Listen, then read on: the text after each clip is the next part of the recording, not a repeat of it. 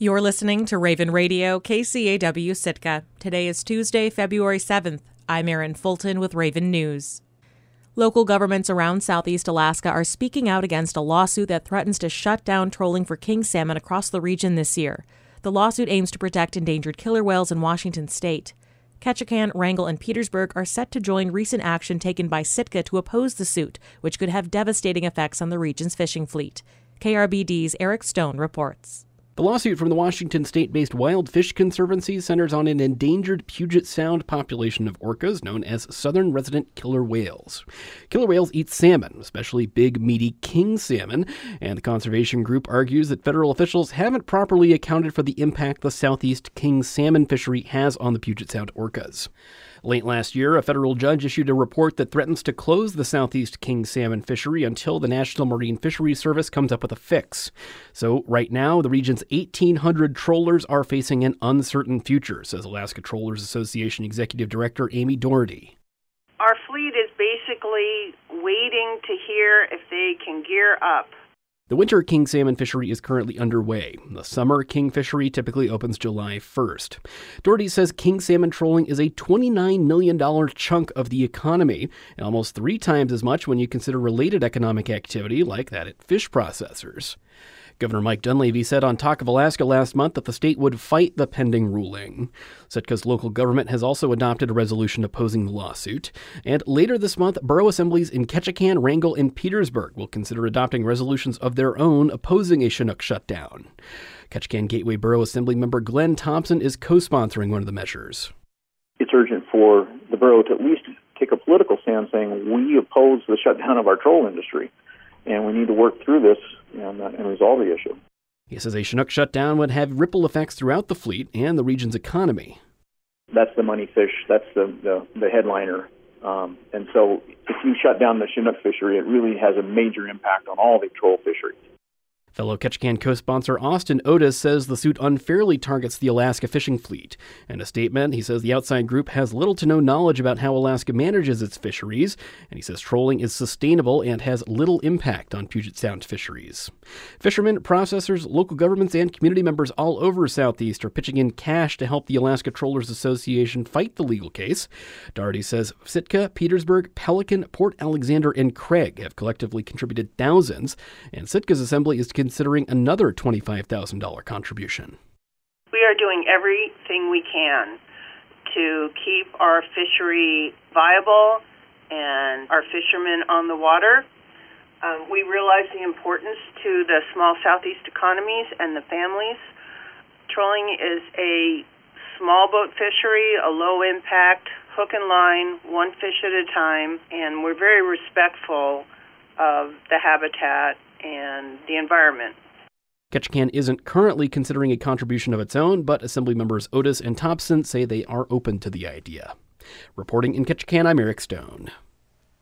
Assemblies in Ketchikan and Petersburg were scheduled to vote on their measures on Monday. Wrangell's assembly will consider the resolution on February 14th.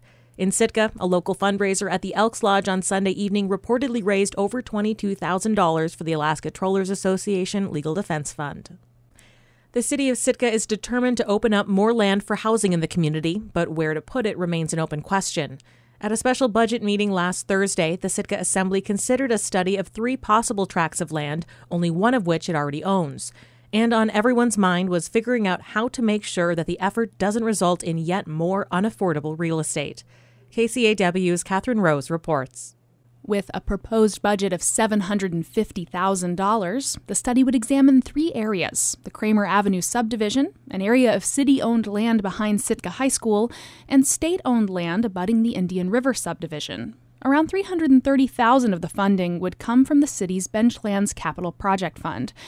Finding solutions to Sitka's affordable housing shortage is a goal of the city's strategic and comprehensive plans.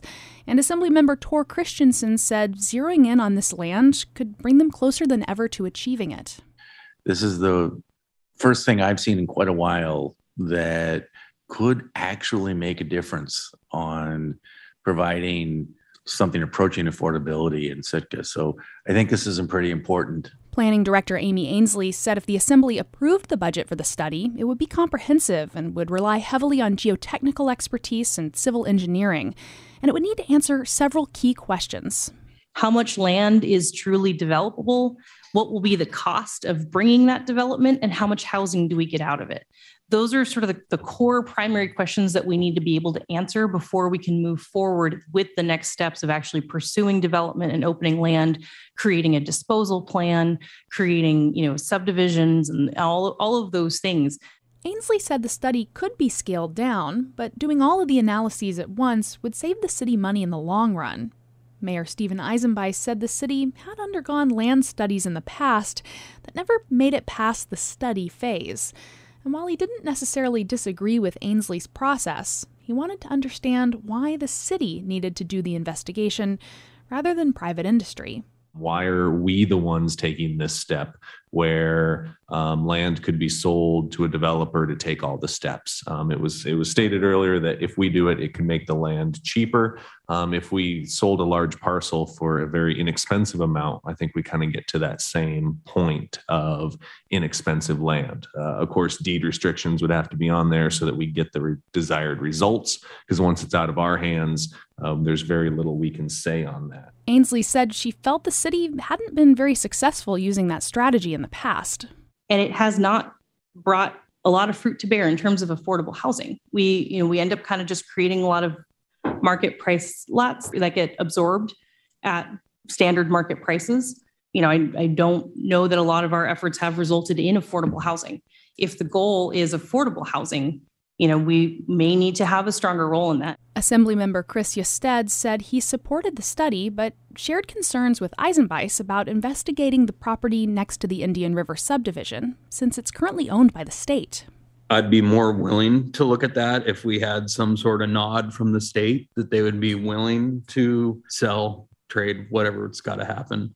So I think right now I'd like to not throw assets that way until we had something figured out. Ainsley said they're also seeking state support for the study. It was included in the legislative priorities the Assembly approved last month.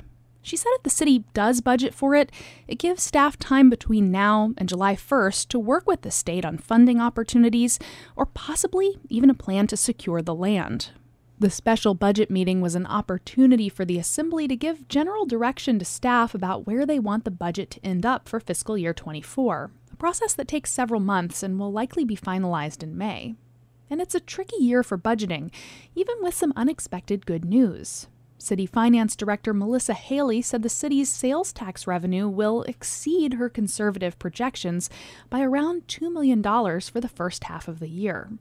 That's good news, but it's still challenging. We have possibility of a recession coming up, and because we're still seeing growth, and then combined with the other economic pressures, it makes projections very difficult. And there are other budgeting unknowns at a national level, like how inflation could continue to impact the city's bottom line, and as Municipal Administrator John Leach noted, an impending fight in Congress over the federal debt ceiling, which has led toward government shutdowns in the past. Reporting in Sitka, I'm Catherine Rose. February is when school boards across the state start preparing their budgets for the school year starting next fall. And in Alaska, it looks like it's going to be another rough year. In Sitka last week, Superintendent Frank Hauser told the local school board that, projecting this year's numbers ahead to next year, the district was looking at a deficit of $2.8 million. Starting the budget process in the hole is not unusual, but $2.8 million is the largest gap the district administration and the school board have had to close in recent years.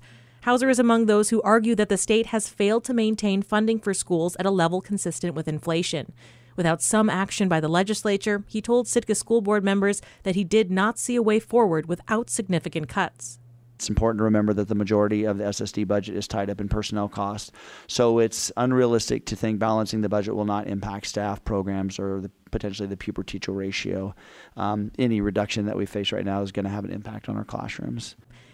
Hauser said Sitka would not be the unicorn and that districts across the state were facing a similar situation. He was grateful that enrollment in Sitka appeared to have stabilized.